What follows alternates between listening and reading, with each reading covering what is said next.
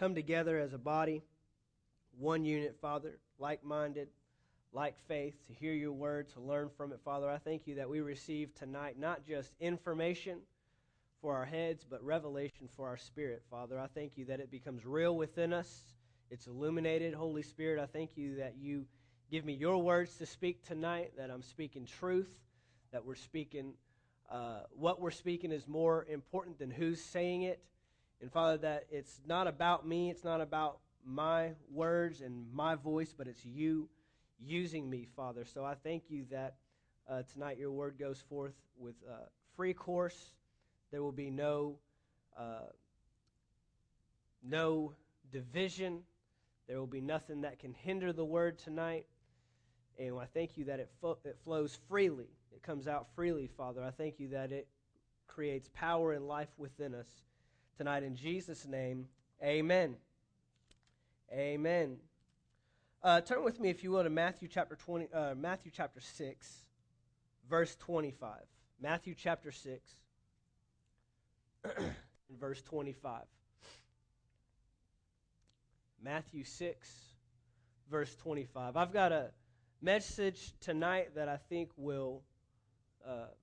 it's going to help us all. It's going to hit home for us, I believe. And the title of my message is Why Worry? Why worry? I just want to make this statement real quick. I appreciate you guys staying committed and staying faithful on these Wednesday nights. I know that it can be a little more difficult to come out on Wednesday. We got school and work, but I appreciate your commitment to it. And I promise you that it'll be worth you coming out, maybe staying up a little bit later, maybe sacrificing a weeknight where you're usually getting ready for the next day, recuperating from your day. But, January, we see a good influx, and that's awesome. But I want you to stay encouraged to keep up with that on a regular basis, because we need to do it beyond January and February and so forth. Those that have been coming, I want you to encourage them, and be excited about it, because we're not doing anything less than what we were doing in January. I'm not doing anything different or anything less exciting. It's the Word of God. So just be encouraged there.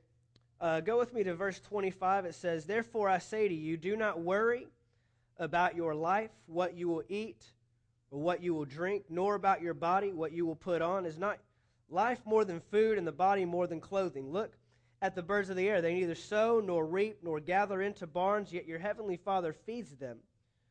Are you not of more value than they? Which of you by worrying can add 1 cubit to his stature? So why do you worry about clothing? Consider the lilies of the field, how they grow. They neither toil nor spin. And yet I say to you that even Solomon in all his glory was not arrayed like one of these. Now if God so clothes the grass of the field, which today is and tomorrow is thrown into the oven, will he not much more clothe you, O you of little faith? Therefore do not worry, saying, what shall we eat? What shall we drink? What shall we wear? For after all these things the Gentiles seek." It's the key word there is seek. "For your heavenly Father knows that you need all these things. But seek first the kingdom of God and his righteousness, and all these things shall be added to you. Do not worry about tomorrow, for tomorrow will worry about its own things. Sufficient for the day is its own troubles." I want to talk to you about worry tonight. I believe that worry, I call it the silent killer, because it plays in your mind. It's not necessarily something that's on the outside that's screaming at you. It's just circumstances and things that you live in that cause your mind to go places. And so I want to talk about worry. And the actual definition of this Greek word here for worry is this: to divide into parts. Not in two parts, but into parts. I-N-T-O. To divide into parts. It carries the context with it of being distracted and preoccupied. That's what worry is. Worry carries with it the connotation, the worry that Jesus is talking about here, is he's talking about being distracted, having a distraction in your life, being preoccupied with something else in your mind. Here are some and these words, this may take us back to elementary school, but synonyms and antonyms. Remember what synonyms are? That's something that means the same as. And antonyms are the opposite. That means something that is contrary to what? So synonyms for worry are distraction, preoccupation, anxiety, anxious, stress, pressure, concern, and care. Those are words that are like the word worry. In fact, in Matthew chapter 6, if you read in the King James, Jesus actually uses the word there, take no thought. Instead of do not worry, he says take no thought. And he says have no care. Where did God tell us to cast our cares? On him. Okay? Here are some antonyms. Here are the opposite of worry.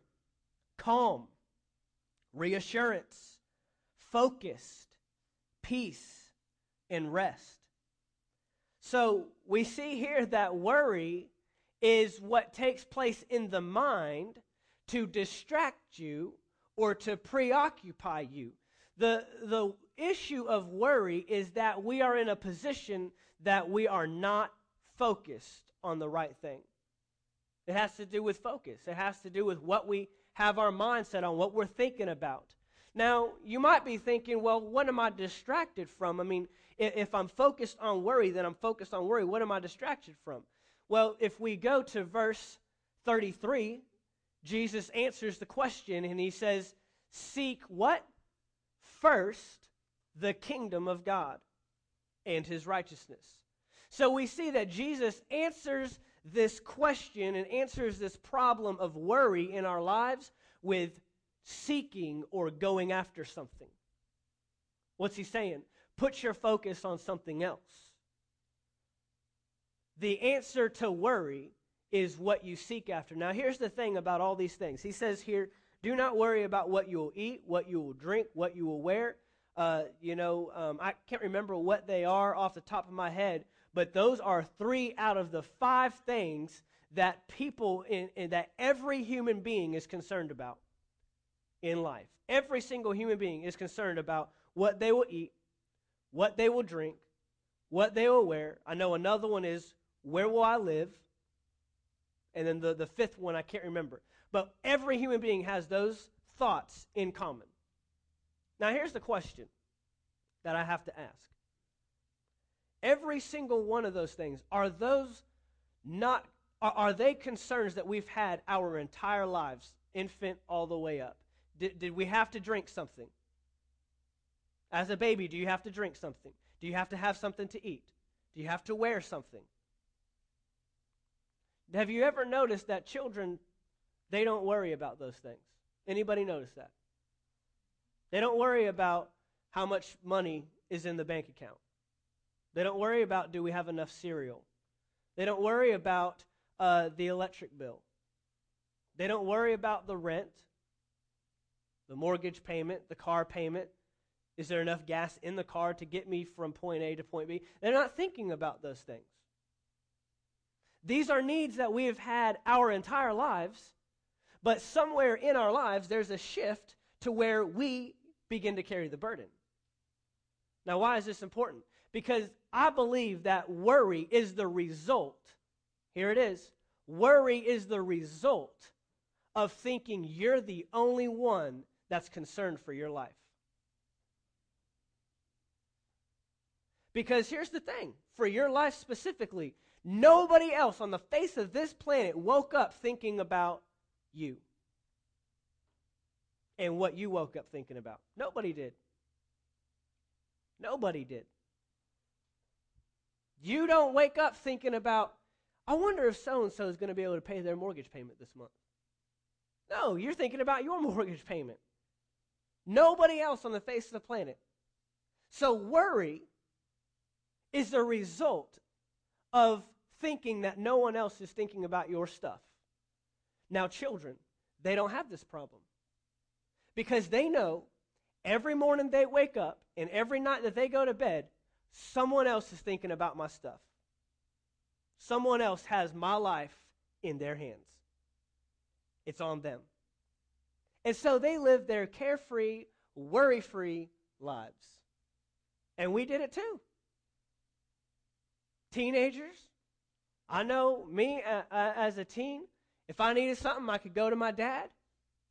Hey, Dad, you have $20? I'm going out this weekend. No thought here. To him, he might be thinking, I need the $20 for such and such. I'm not thinking about that. But there was a day, and for some children, it's 18.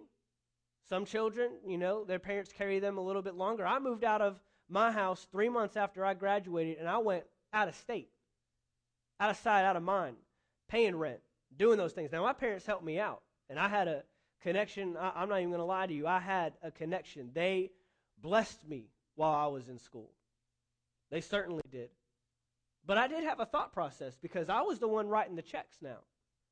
And I began to think, I began to see they're not just a flow of access into my life anymore. I began to look at numbers and see, wow, it costs this much to do this and to have a phone and to, have a car payment and insurance. And I began to see some things differently than I did 6 months before that. Because when I was in high school, my parents didn't really make me take on a whole lot of responsibilities in the form of finances. I had a job and I made my own money, but I wasn't, paying for, buying my own groceries and paying my car payment and doing those type of things. Everybody's different. Everybody's different, okay? So there was a different thought process there. Why is this important? Because if worry is the result of thinking that you're the only one that's dealing with your problem, and how many of you would say that most people's lives are in a worry zone? Are people worried today in America, around the world? It doesn't matter if you make $25,000 a year or $2.5 million a year. People are in worry. Why? Because I'm the only one on this planet that's concerned for my well-being. This is how children leave. I found this out when I moved up here. I began to think about things in October of 2011 that I had never thought about before. And what it takes to run a business and pastor a church. And you are the head. And Pastor told me all the time, he said, there's things that I can prepare you for. There's things I can get you set up for. And I can educate on, and I can help you, and you can see in my life. But there's one thing I cannot prepare you for when you become a senior pastor. There's one thing. And that's being the top. I can't do it. That the buck stops with you. Because before I could turn and say, I'll talk to Pastor about that. Hey, I'm there. There's no turning around saying, I'll talk to your pastor about it and get back with you. Or let's set up a meeting with Pastor. No, let's set up a meeting with me. Financially, making decisions and seeing that now. And what that takes. That's a thought process I never had. Why? Because someone else is concerned with that. Down in St. Augustine, I showed up every week, and I had no idea what the electric payment was, what the rent payment was, what it took to run, lights and water in there. I had no idea how much toilet paper we used, how often we needed to buy paper towels. We don't think about those things. I remember Pastor Earl, when we moved out of Gamble Rogers Middle School down in St. Augustine and got our own building, we hit that because at the school, we didn't have to worry about cleaning supplies. We didn't have to worry about toilet paper, paper towels. All that stuff is set up in the school. Soap. And so Pastor Earl goes, people, they just walk up in there and grab a whole handful of paper towels, get the whole chunk out of there. It's like, oh, wow, I got too much. And they just throw the rest away. And he said he found himself going into restaurants and that happening to him. And then he tried to stuff it back in there. Why? Because now you have a different mindset, a different thought process of this stuff. This is money right here. It's a different mindset. Why is this important? Because Jesus says here in Matthew chapter 6 to look at the sparrow. that they don't worry about anything. Why? He says, because their heavenly Father takes care of them. Their heavenly Father takes care. Look at the lilies of the field and how awesomely they are clothed.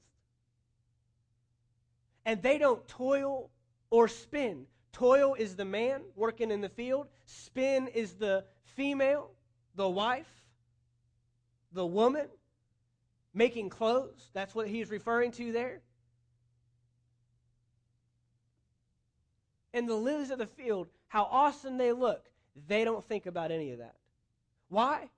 Because God in heaven takes care of them. And that's what he tells us to look at. Why? He says you need to become like children again. Because here's the thing, when you wake up every morning, you are not the only one thinking about your well-being. You are not the only one waking up today concerned for your life. Although we feel like that every single day. Nobody else knows my problems. No one else knows what I'm going through. No one else knows. And we forget that God Almighty, our Heavenly Father, knows everything and already has the answer. So that's why he says, take no thought. Do not worry. That's what he's saying there. Worry takes place in your mind. Worry is a position that the enemy gets us in to make us think that everything that's going on, we're the only ones. Look, there may not be any other person on the face of the planet in the flesh that is concerned for your well-being and is waking up in the morning thinking about it. I mean, the credit card companies, they're not concerned about that. When it's time to make a payment, it's time to make a payment. And they're not thinking, well, I wonder if they're doing all right. Maybe they need a little help. No, who are they concerned about? Themselves. You realize God is the only one in the entire world that's not concerned about himself. His only concern is us. His creation. The earth. He's the only one. So that right there is the number one step to getting out of worry, is realizing I'm not the only one waking up every morning thinking about me. I was listening today to a pastor who was out in Oklahoma, and today his church is large and they're doing good.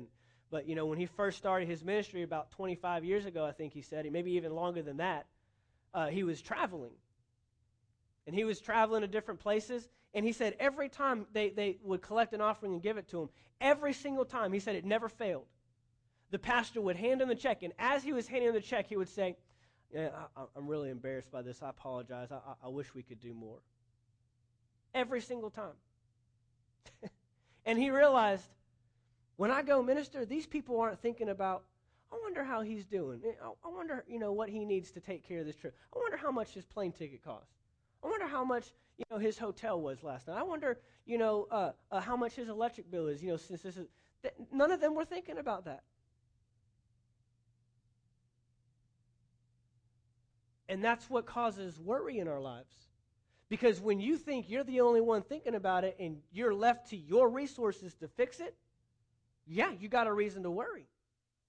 But Jesus says here, do not worry, do not have to worry, because your heavenly Father knows of your needs before you even ask. So I want to talk about getting out of this worry. Go to James chapter 1. Go to James chapter 1. This worry thing in our lives, it seems to show up around the age 18. For some people, it might be a little earlier. Some people, it might be a little later. But this is about where that worry comes in, because all of a sudden we begin to take on responsibilities that cause our minds to go somewhere, and as long as you think you're limited to your resources, worry's going to show up. And so we just saw that worry is the result of thinking that you're the only one concerned with your life. Worry, the definition of worry is to divide into parts, that means that we are distracted. Our minds are in two places. So watch what James says here in chapter 1, verse 6. But let him ask in faith with no doubting. For he who doubts is like a wave of the sea driven and tossed by the wind. For let not that man suppose that he will receive anything from the Lord. Receive anything. He is a double-minded man, unstable in all his ways. What's he talking about? He's talking about someone that's walking in worry. He says, ask in faith without doubting. So we have two positions here. We have faith and we have doubting. What did Jesus say in Matthew chapter 6? He said, do not worry. And then in one of those verses he says, O you of little faith. So he says here in James chapter 1, James says that when you ask in faith without doubting. I'm giving you two positions to be in. You can pick one or the other. But if you say you're in faith and then you doubt, you are a double-minded man, unstable like the waves of the sea, tossed to and fro. You will receive nothing, he says. Double-minded, distracted, preoccupied, trying to be in two places at one time. This is the life of a person in worry. This is the life that we see. Many people running in circles because they get excited and then they get let down. And then they get excited and then they doubt. And then they get in faith and then they walk in unbelief. A double-minded person will receive nothing, this verse says. You will be unstable, tossed to and fro.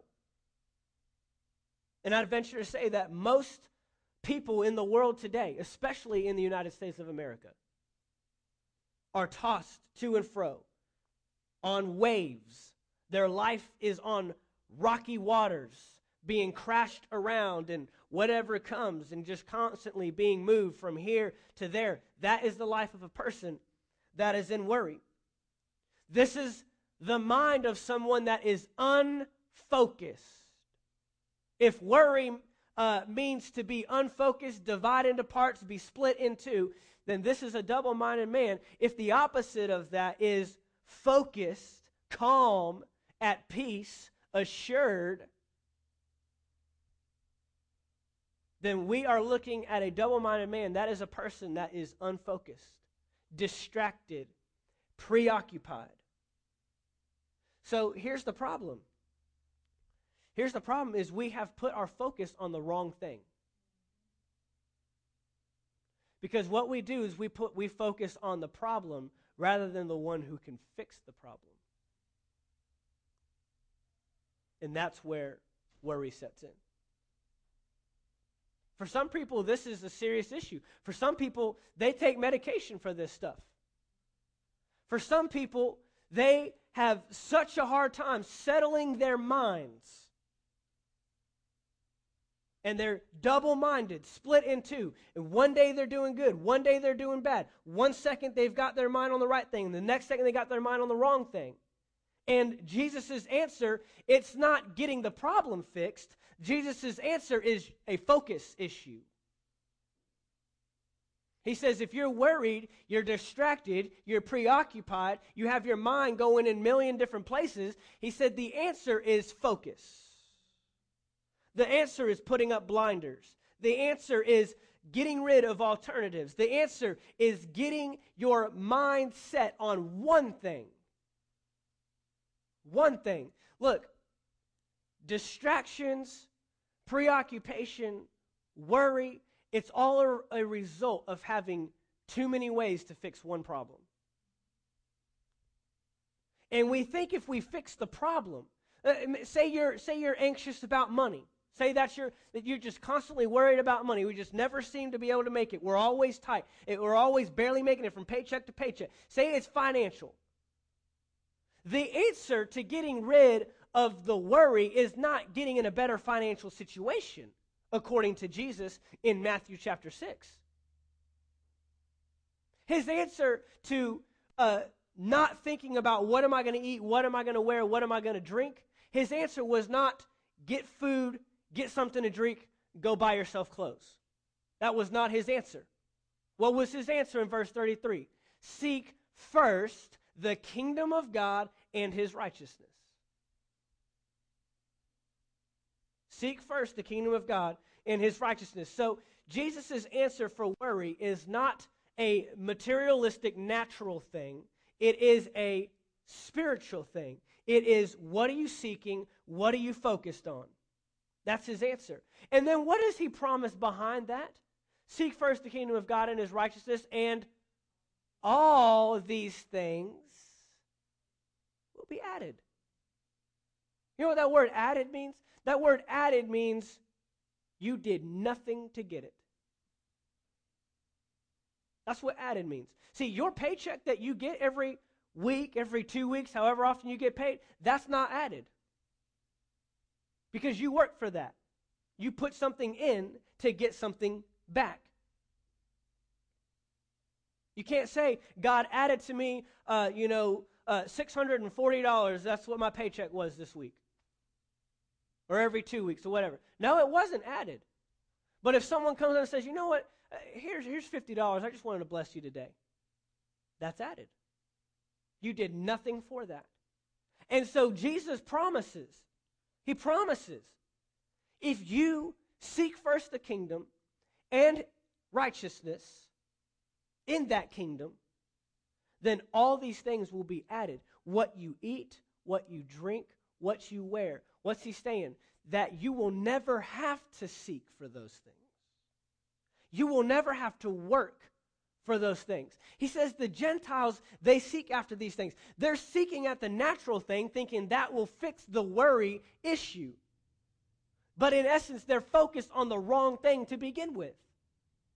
But he says, if you focus on my kingdom and righteousness in my kingdom, those things will be added, which means you will never, that means all of your work and all of your toil and all of your momentum is going towards advancing the kingdom, and those things are added.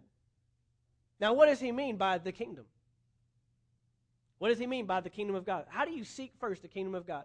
The kingdom of God, in essence, is God's rule, his way of doing things. That's what that means. His way of doing things. I'll go ahead and tell you right now, it is contrary to your way of doing things. It is the opposite of your way, our way, the world's way of getting things done. How so? Well, the world tells us eye for an eye, tooth for a tooth. Jesus says, love your enemies. Pray for those that persecute you. If someone slaps you in the face, you turn the other cheek. Someone takes your shirt, you go ahead and give them your jacket as well. If someone says, go with me a mile, you go with them too. Contrary to what the world says to do. The world says if you want more, then hoard it and keep it and steal it and get whatever you can. And Jesus says, if you want more, give what you have away. Contrary, the kingdom of God. His way of doing things. What is righteousness? Righteousness is your position in the kingdom, and it is a position of being in right alignment with the authority. So seek first God's way of doing things, and then do it, is what he's saying. Seek first God's way of doing things, and then do it. And again, holiness is a result of righteousness, not the other way around. See, holiness is the action part of the righteousness, which is spirit. We are made righteous. As soon as you say that prayer, you are righteous. You can turn around, go and cuss someone out, but you are righteous. Now we need to work on holiness. But see, you can do everything right and have a wrong heart, and you can be holy without being righteous in one sense. But you can't really be holy without being righteous, because the first holy act you need to make is being righteous. But you can look good on the outside like the Pharisees. They prayed on the corners. They read their testaments and laws. And they obeyed decrees. And Jesus said, you're You speak about me, but your heart is far from me. So there's righteousness versus holiness. How do we seek? What do we focus on? What do we go after? God's rule, God's way of doing things. That's the first step. You will not get out of worry doing things your way. Period. Find out how God wants to do it. Find out how God wants you to treat that person that's not walking in love to you. Find out how God wants you to raise your children. Find out how God wants you to handle your finances. Find out how God wants you to treat an employer that's treating you improperly. Find out how God wants you to operate in the church. Find out how God wants you to operate in the earth, and then righteously do it with the right heart. Those are the first two steps to getting out of worry. Because a double-minded man is unstable in all his ways. A double-minded man, one that is in worry, one that is distracted, one that is preoccupied, that is caring for their own stuff, and only thinking about themselves, you will always be in that cycle of worry. So 2 Corinthians chapter 10.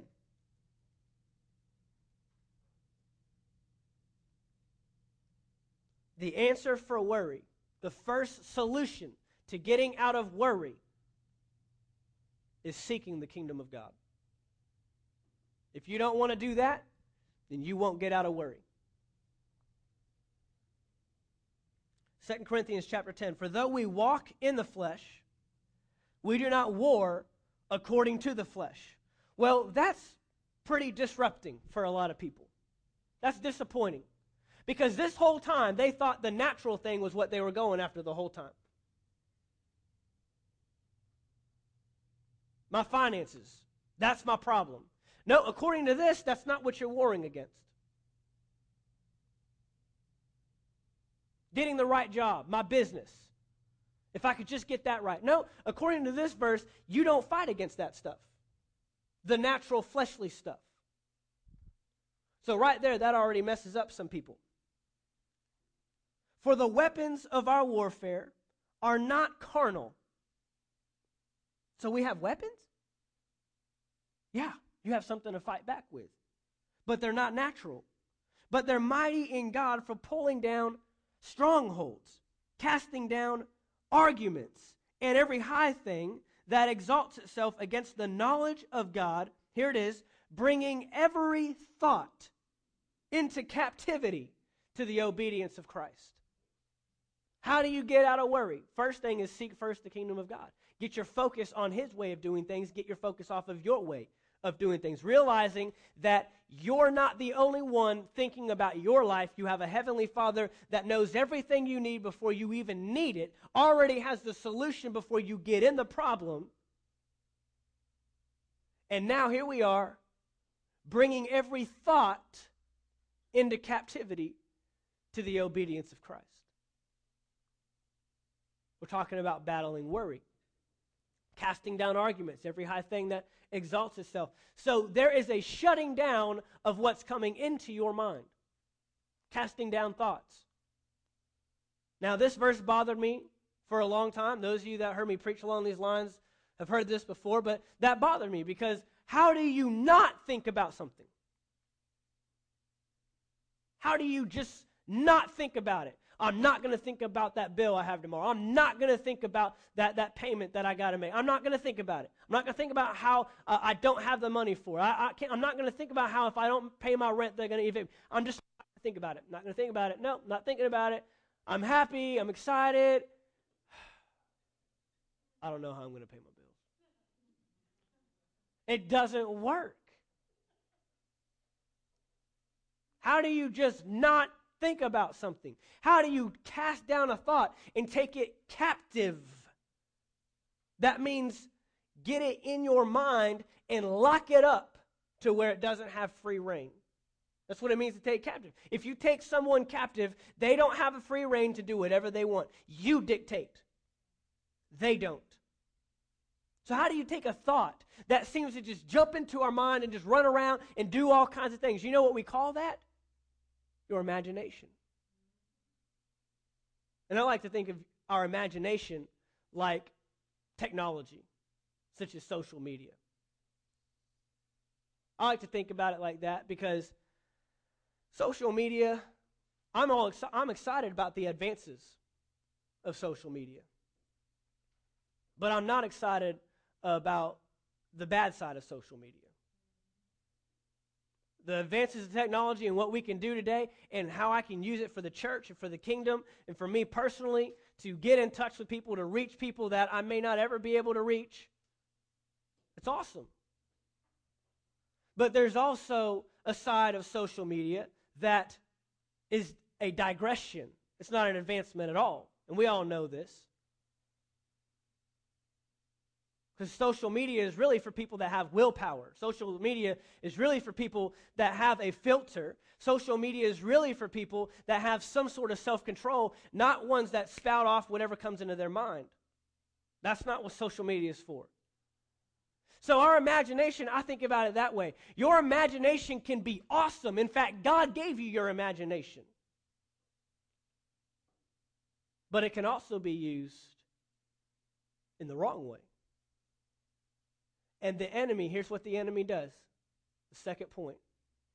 The devil, he takes, remember this. Let me say this first. You are a three-part being. We are all three-part beings. Every single person here. No one is excluded. You are a spirit. You are not what's on the outside. Go ahead and get that clear.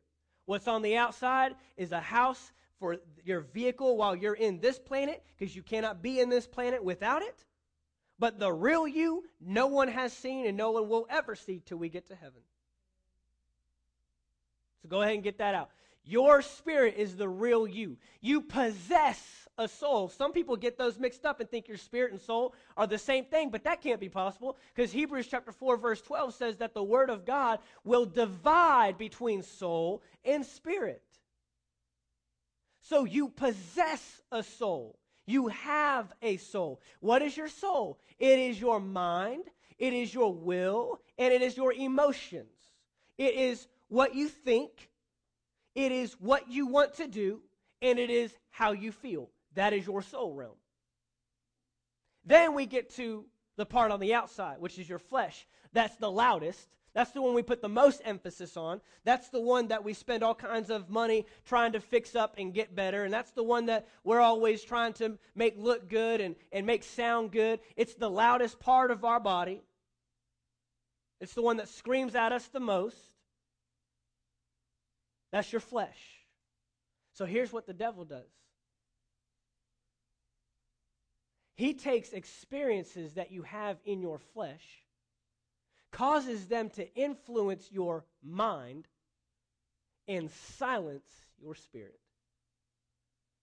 That's what he does. He takes experiences that never change this. Nothing will ever change this. The word is the same yesterday, today, and forever.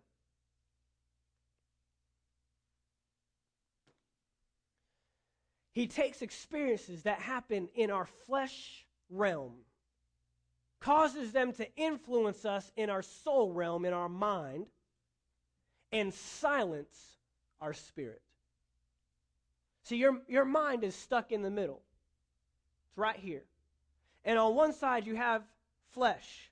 One side you have spirit. Anyone seen those cartoons where someone had a devil on one shoulder and an angel on the other and they're trying to influence? It's just like that. That's very real. You have your flesh, except on this side it's not the devil. Because the devil doesn't have any access in our lives, believers. People in the world, before you get saved, he has free reign. They can't do anything. The weapons that they fight with are carnal. It's medication and therapy and getting more money and marrying a different person and having another child and buying a bigger house and getting a newer car. That's their way of getting rid of worry. And you have weapons that are carnal, that are not strong and mighty in God. But we're talking about believers that have weapons that are not carnal. They're spiritual. And so on one shoulder, it's not the devil, it's you, your flesh. That's who you battle every day. On the other side is your spirit, who always wants to do right, who knows exactly what to do every single time. Why? Because the Bible tells me in Romans chapter 8 that my spirit communicates to God, who is a spirit. And you know God ain't communicating no junk. You know he's sending down, okay, this is how we need to do it. No, you don't want to talk to that person that way. No, you don't want to say it that way. No, you don't want to go into business with this person. No, you don't want to do that. No, you don't want to get on the computer and look at that. No, you don't want to watch that movie. That's what your spirit's saying. And your spirit knows how to do it right every single time. Period. So our mind is stuck in the middle between these two forces. And worry shows up because the enemy uses what happens in this realm to influence the mind who's in the middle and silence your spirit. Shuts it out. And even though your spirit knows to do right every single time, you get it wrong because you listen to this guy over here. So, we have weapons to cast down those thoughts that come in from the flesh. Come in from experience. And I'm going to tell you right now, there's no experience you can give me that will change the Word of God. There's nothing you've ever gone through. There's nothing your grandma's ever gone through. There's nothing your aunt's ever gone through that will change what this Bible says. I know people right now are concerned that they're going to die at an early age because their dad died at an early age. And he was a believer, and he was a faith person, and he loved God. And he had cancer, so I'm going to have cancer. I know people right now. They've got the day marked in their head. They've got the age. It's in their brain. You know what? My dad, he dealt with alcoholism, so, I guess I'm just not going to break this thing. Well, since when does your experience or someone else's experience change what this says? Never does. You can't argue with the Word. This will shut it down every time. There's nothing you can say. There's nothing you can do. I'm sorry about your experience, but let me tell you what the Word says. I can't come off of that. It's not going to change it. So the devil uses experiences in our lives that happen in our flesh realm to influence our mind, our soul realm, our mind, our will, our emotions. And man, when we get to the emotions level, forget it. Emotions are real. Emotions are strong. And when emotions win, it is hard for that spirit to get back in. Emotional people are the hardest ones to work with. Because that is a realm that is real. It's your soul realm. But it doesn't change the spirit. So we got to get back to the spirit. We got to get back to what is the spirit saying. We got to get back to what the Word is saying. So we got to cast down some thoughts. And this is where I get stuck with people a lot. This is where I used to get stuck myself a lot, was casting down thought. How do I cast down the thoughts? I mean, literally, the thoughts that are coming into my mind. How do you just not think about it? How do you get rid of them? Philippians chapter 4. Philippians chapter 4. I'm telling you, we got to get rid of worry. Worry is a killer. You don't lose because you don't have resources. You lose because we don't use what we have. And we got to start winning. And worry will kill. Worry will destroy. Philippians chapter 4, verse 6 says, "Be anxious for nothing." Wow. I mean, we can just stop right there. Be anxious for nothing. Let me give you a little insight. The writer who wrote those 4 words is Paul. And you should take some time to go to 2 Corinthians chapter 11 and read his resume. The man that said, "Be anxious for nothing," was literally having his life threatened on a regular basis for preaching about Jesus. Beaten 5 times, shipwrecked, stoned, left for dead. He actually died. Came back to life and went right back in the city preaching. I mean, if someone keys my car, I'm thinking about leaving and going somewhere else. If someone puts something mean on Facebook, forget it. I'm out of here. I'm not going to deal with these people. He got put to death by stoning and then walks back up and goes back in and starts preaching again. Be anxious for nothing. In another place, he told someone, count it all joy. Yeah, you got to be kidding me. Count it all joy. He don't know my life. He don't know the bills I got to pay. He doesn't know the boss I work for. He doesn't know the coworkers I have to deal with. He doesn't know the family I have. These are people that live real lives. Had some real situations that brought on some real worry. And he says, be anxious for nothing, but in prayer and supplication. Aren't you glad he didn't just put a period there? Aren't you glad he didn't just say, be anxious for nothing? Now, next point. No, he says, be anxious for nothing, comma, but in prayer and supplication, what? Give thanks. With thanksgiving, let your request be made known to God. Through thanksgiving. Being thankful. See, when you really want to study the Bible and when you really want to get in, you get past the be anxious for nothing, okay, that's not real, I'm moving on, and you realize they actually give you an alternative to being anxious. Be anxious for nothing, but in prayer and supplication with thanksgiving, let your request be made known to God.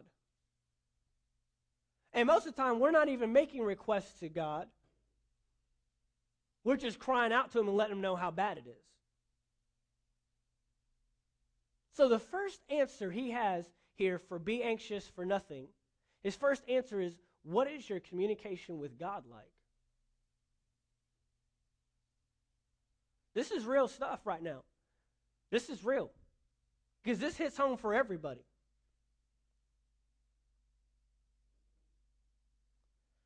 Let your request be made known to God. And the peace of God.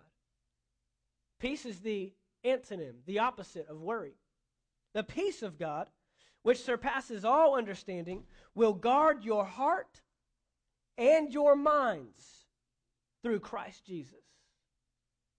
Will guard. And that word guard is a military term.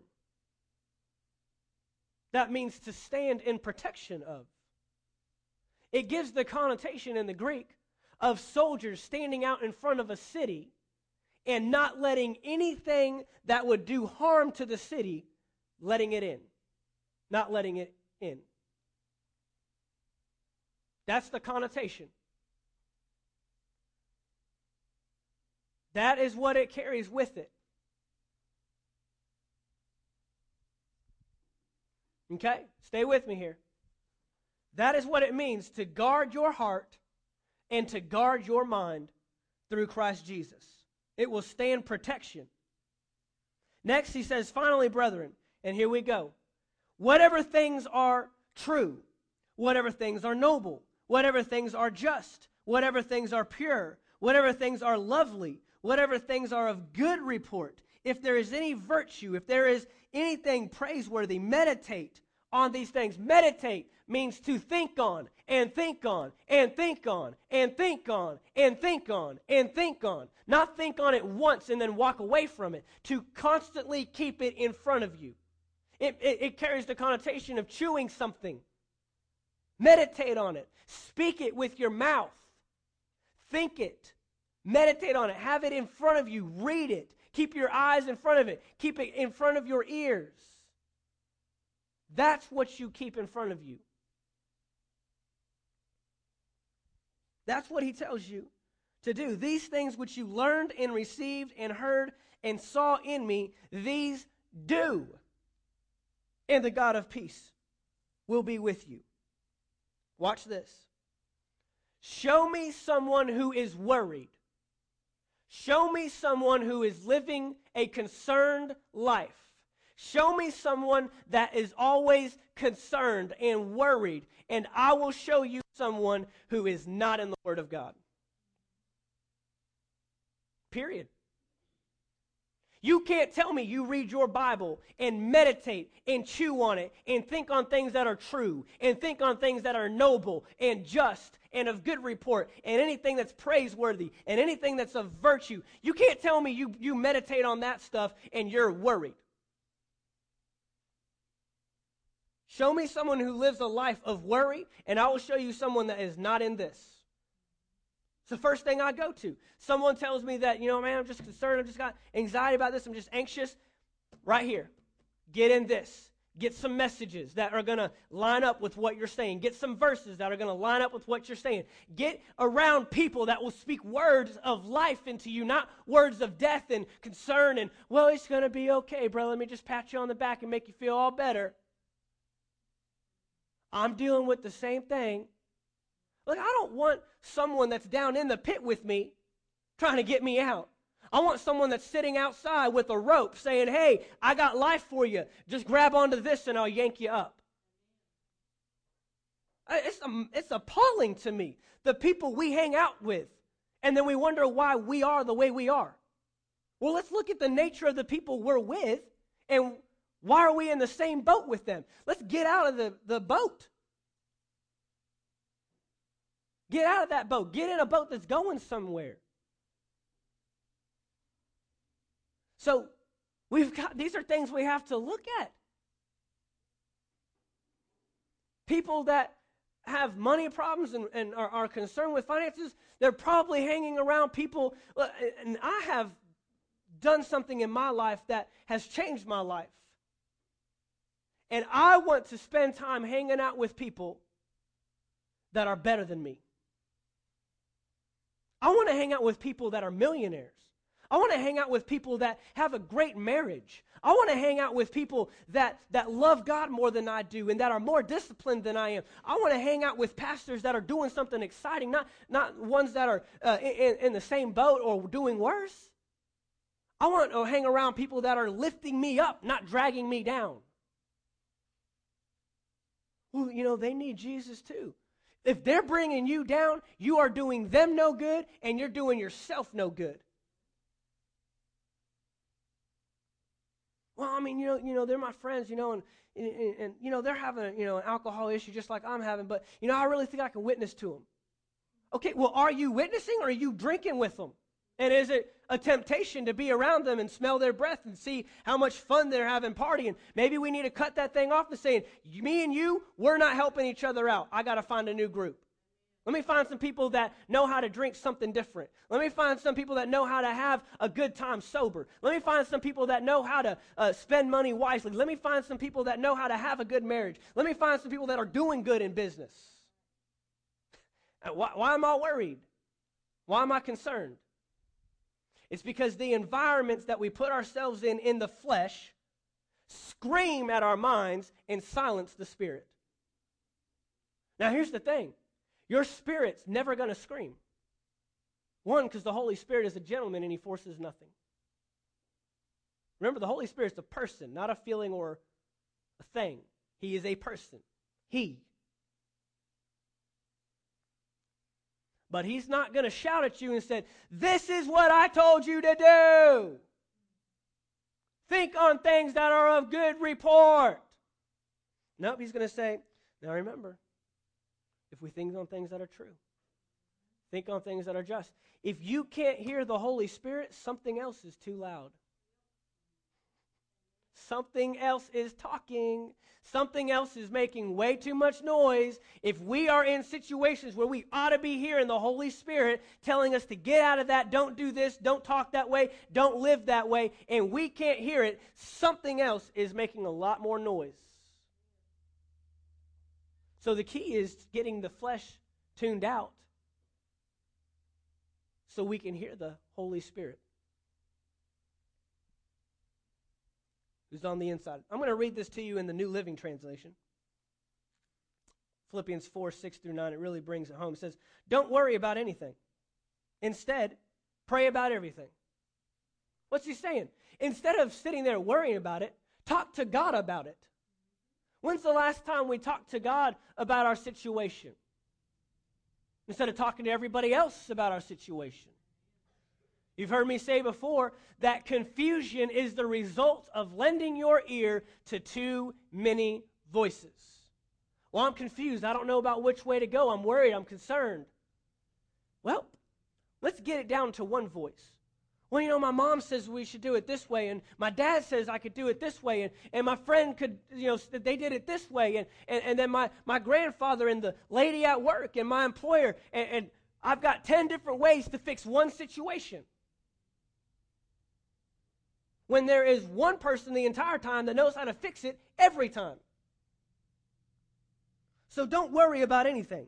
Instead, pray about everything. Tell God what you need and thank Him for all He has done. And that's not thank Him when you get it. That's thank Him before you get it. Need to clarify that, because then sometimes we just find ourselves praying over and over. You should pray once and thank every time after that until you see it. Kenneth Hagin, he said, I only pray about things one time. Because if I believe Mark chapter 11, verse 23 properly, believe that those things that you receive, you have them when you pray, then why am I still asking for it? So you pray once. Father, I thank you that through your word, you have said that you are my source. So I ask you to be my provider, to help me take care of my finances. Show me what I need to do. And then every time it's, thank you, Father, for helping me with my finances. Thank you, God, for helping me with this bill. Thank you, God, for getting this sickness out of my body. Thank you, thank you, thank you, thank you, thank you.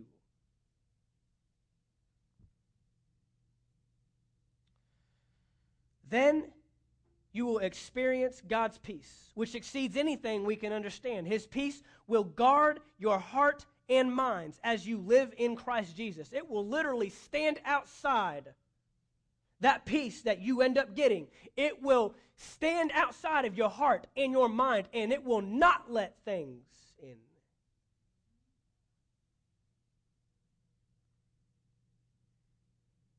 And now, dear brothers and sisters, one final thing.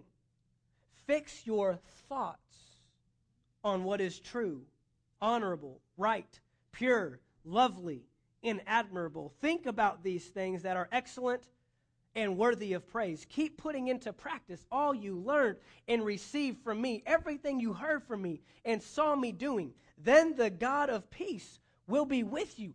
This is the answer. How do you take thoughts captive? Replace the thoughts with His word. That is where most people fail. Well, I'm still worried. I'm still concerned. I still can't. You haven't gotten here. You're not thinking on what's true.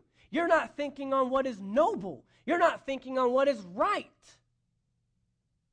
You're still processing the old stuff. You cannot leave your mind empty. Something will come in. Something will take over your mind. Some thought will show up. Some thought will get in there and run its course and have its way. Because it doesn't operate empty. You have to replace it with something.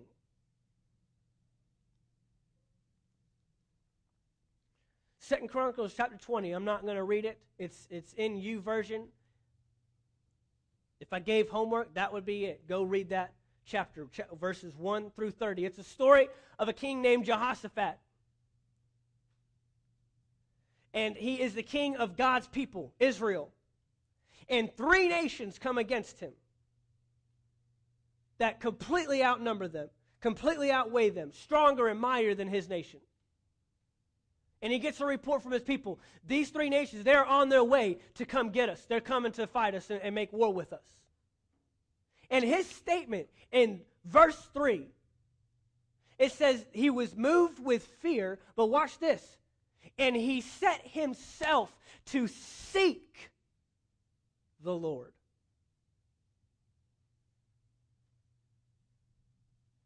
seek. What did Jesus say in Matthew 6:33? Seek. He said to get your focus, get your mind unfocused off of the bad and what's bringing you worry and what's bringing you concern is to seek and get it focused on the right thing. Quit being distracted. Quit being preoccupied. Now you got to think about this. These people are able to tell the king that there are nations on the way. They don't have the technology we have today. So how close do you think they have to be to realize somebody's here to attack us? Not very far off.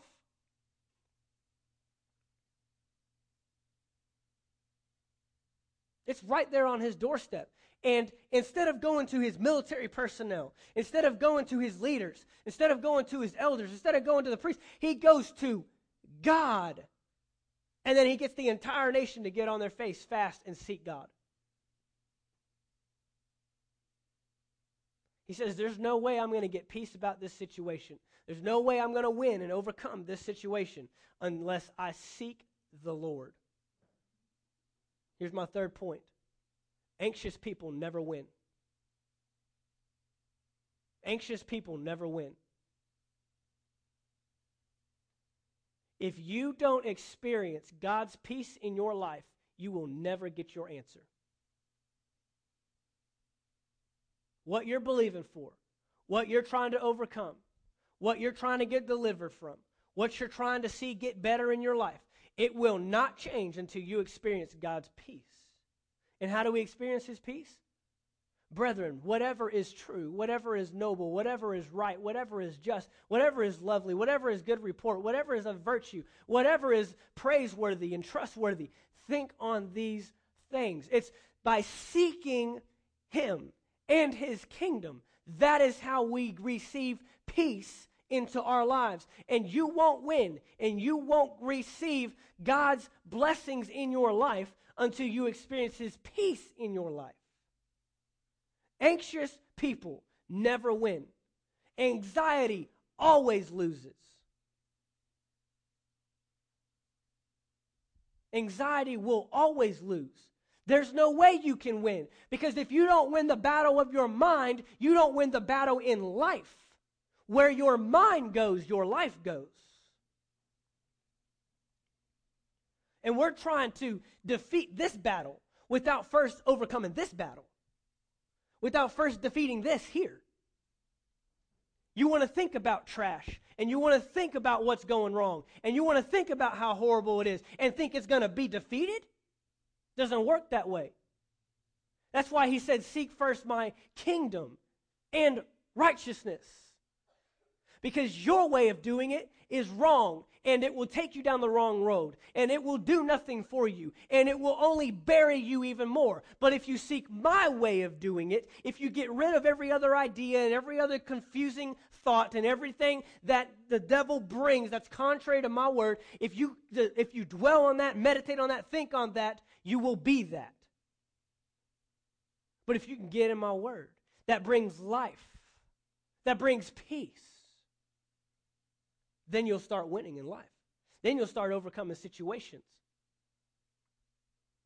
I have a low tolerance for people that don't want to get in his word.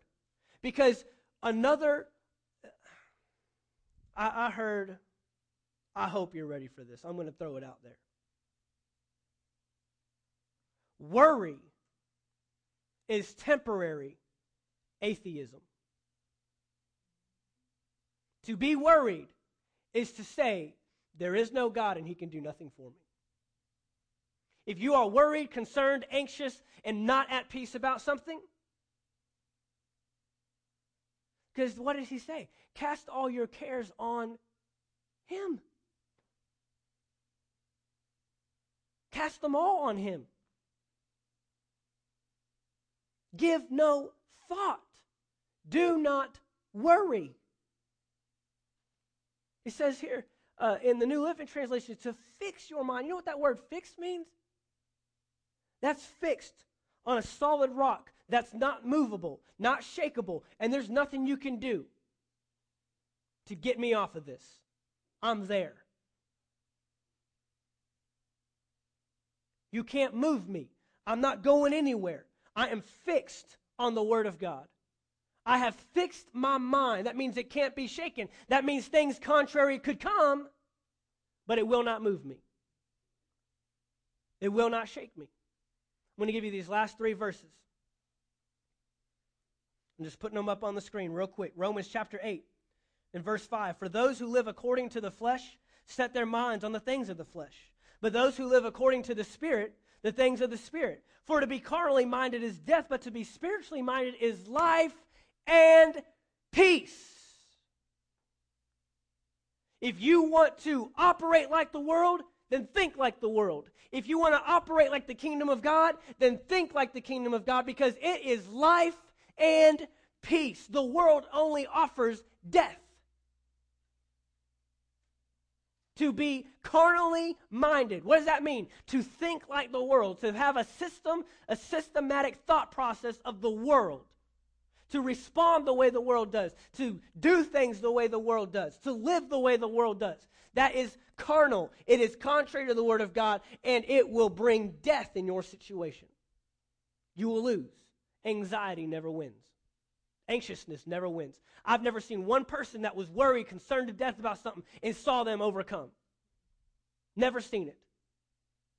You may have had temporary victories in life, but overall, you have lost the battle. You have lost the war because you have allowed worry to rule in your life. Isaiah chapter 26, verse 3. Last 2 verses right here. Isaiah chapter 26, verse 3. You will keep him in perfect peace, whose mind is stayed on you, because he trusts in you. You will keep him in peace, not because he goes to church, not because he talks about you around your Christian friends, not because he thinks he's got it 1 minute and doesn't have it the next. He is brought into peace because he trusts you and his mind is stayed, not going anywhere upon you. In the New Living Translation, it says it like this. You will keep in perfect peace all who trust in you, all whose thoughts are fixed on you. All whose mindsets cannot be moved off the Word of God. In Colossians chapter 3, verse 2. Colossians chapter 3 and verse 2. Set your minds on things above, not on things of the earth. Set your mind on things above, not on things below.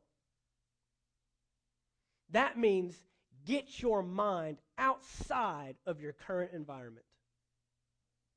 Get your thought process outside of what is currently going on in your life.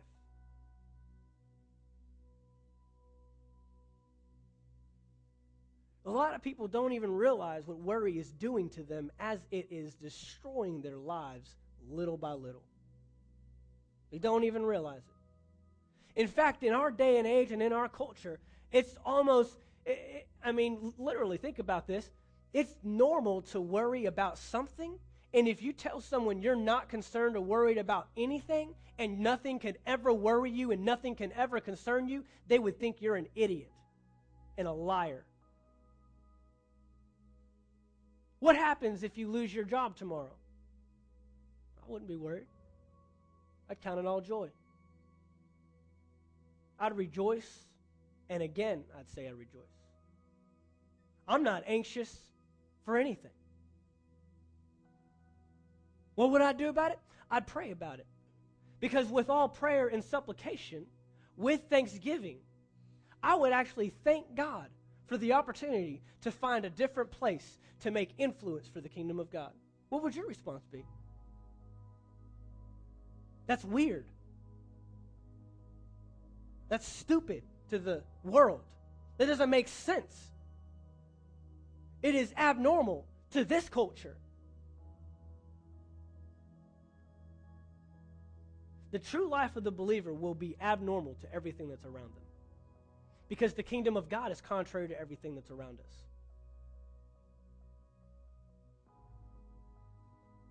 So we have to get our minds in a different place. Why worry? Why worry? That question right there, those two words. And the world has so many answers they could list down here. Why worry? Well, because people are going up into elementary schools and now shooting up the place. So what am I supposed to do with my kids? Who can I trust?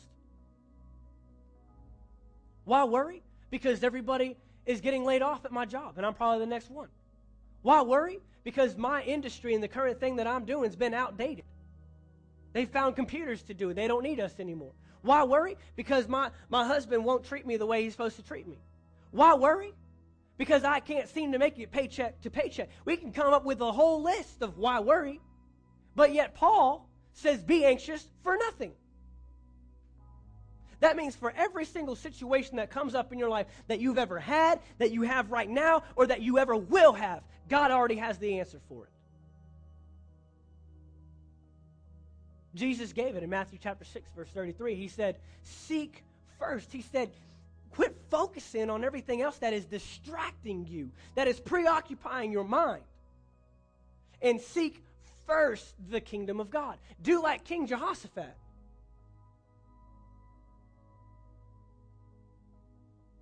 Who was moved by fear, but sought the Lord.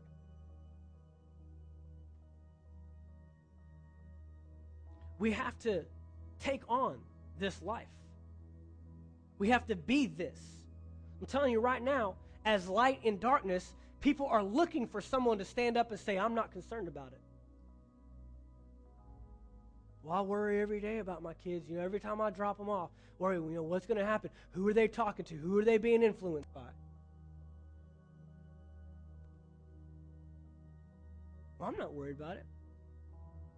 I thank God. I pray that, the words that I'm giving my children and how I'm raising them, that it will come up within them when they're influenced by something that is contrary to that, and that they will stand up for the kingdom. And I thank God that His angels are protecting my children. I thank God that they are safe as I send them off. And I trust Him. I don't leave it to the school system. I don't leave it to police officers. I don't leave it to the President of the United States to come up with a better gun law. I don't leave it to anything in this natural realm, because I have a God in the spirit realm. And I have my mind set on things above, not on things below. My mind is fixed on Him, and I trust in Him. And so He brings me peace.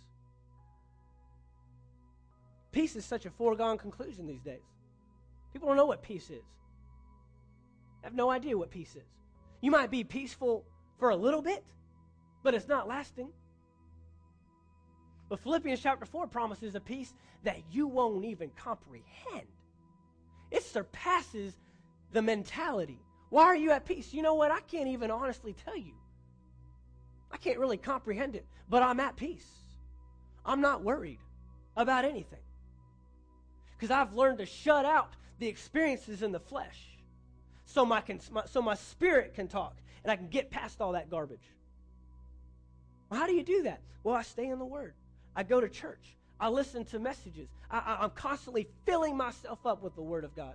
We don't have time for worry. We don't have time to give ourselves to anything that would cause us to worry.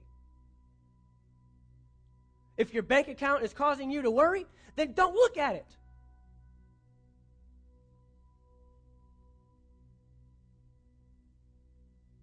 Whatever it is, shut it off, shut it out, get rid of it. Seek first the kingdom of God. Find out His way of doing things. Seek first His righteousness. That's a big one. People want to get rid of worry, but they don't want to talk about, well, let's get our life in alignment. We still have this happen. We still have this addiction. We're still dealing with this. Well, let's just go ahead and take care of that and get rid of that. I find it very hard for people to overcome in natural ways when natural things are still overcoming them. I don't see a lot of people that give themselves to something in the natural that controls them and they can't break it, they can't get rid of it. I don't see those people overcoming and defeating things naturally. And that's biblical. Because Adam lost his right over this area because he gave to something natural, a fruit, and it controlled him. Jesus told the centurion that he had the greatest faith in all of Israel because he understood the authority that you have over something when you remain under the authority of Jesus. People want to come outside of his authority and they don't want to correct their lives. They don't want to talk different, be different, act different, do things different, and then they wonder why everything's falling apart. Well, you know, Pastor, we have grace. Yeah, we have grace, which empowers you to get past that and to quit doing that and to live different. So let's start breaking that off. And I promise you see some overcoming. Well, how bad do we want to overcome? Is it worth putting that down? Is it worth bridling our tongue? Is it worth acting different? Is it worth being different? Is it worth it? This thing's destroying my life, Pastor. This thing, it's just breaking me down. This thing I can't seem to get any control over it. I'm just concerned, worried. I just don't have peace. And these are the steps that we got to look at. I'm sorry, there's no magic button. There's no snap of the fingers. There's no one verse I can give you and say, just read this 10 times out loud, then wash your hands and take a bath, and it's all better. But the Word of God does work. The Word of God is true. The Word of God is life and it's peace. It'll change every situation you ever come into contact with. Father, I thank you tonight that your Word has gone freely. I thank you that this condition of worry, our situations that we're worried, concerned about, first of all, we cast them to you because you said that you care for us. See, that qualifies you to be someone we can cast our cares on. We're busy putting our cares on something that doesn't care about us. We're trying to put our cares off on something that can't bear the weight. But you qualify because you said, cast your cares on me because I care for you. Father, we cast our cares tonight, right now. And Father, we will develop ourselves in a relationship with you, to be in your word, to think on those things that are good, think on those things that are true, think on those things that are lovely and pure, just, of good report. We're tired of focusing on the bad report. We're tired of looking at how terrible everything is. And we seek first your kingdom, your way of doing things. We seek first your righteousness and living in alignment with your governing authority. Father, if there are areas in our lives that we have been unwilling to give you, unwilling to let go of, unwilling to change, I thank you right now that you are bringing those to our minds, that you are identifying those things. We recognize them and we change them. Because we want to walk in your blessings. We want to walk in a life that's of peace, not of worry, not destruction. Your life that you have for us. Father, I thank you for every person here, that this word will continue to resonate within them. I thank you that we will be changed, we will be different from this day forward. In Jesus' name, amen. Amen.